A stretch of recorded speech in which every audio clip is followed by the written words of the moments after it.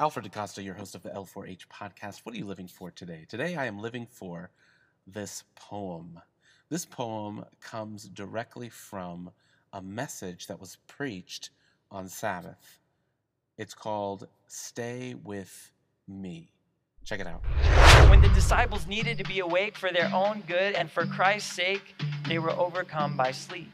You see, they weren't accustomed to really keeping watch and prayer, but rather were self-dependent.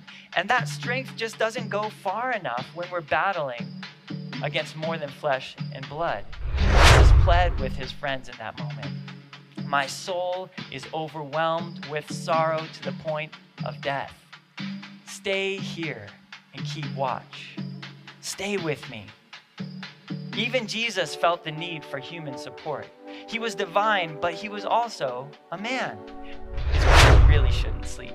Now, there are times I've slept when maybe some people would think I shouldn't sleep, like I was notorious for sleeping in chemistry class. Now, chemistry, it was after lunch. Does anybody else struggle after lunch? And I'm excited to see how God will bring light to this community as we, in this church family, stay with him as well. Will you let Jesus wake you up? Will you watch and pray and stay with Jesus today? Jesus saw Gethsemane. His prayers to God were deep. He leaned into his Father. His disciples leaned to sleep.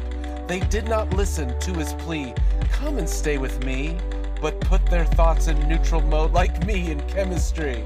And yet before we judge them and claim, that's not me, I say, how many times have we ignored his call to watch and pray?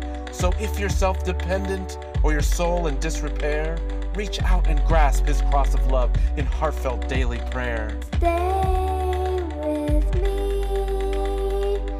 Stay with me. Stay with me. Oh, stay with me.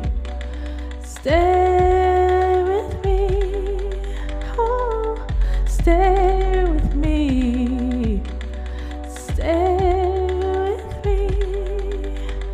Stay with me.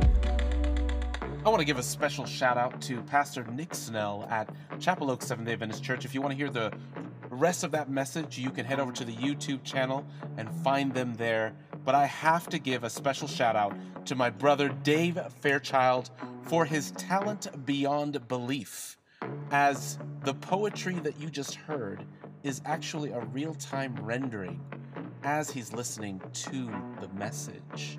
And so I want to thank you for letting me use this on my podcast. I'll talk to you next time. Alfred DaCosta, your host of the L4H podcast, over and out.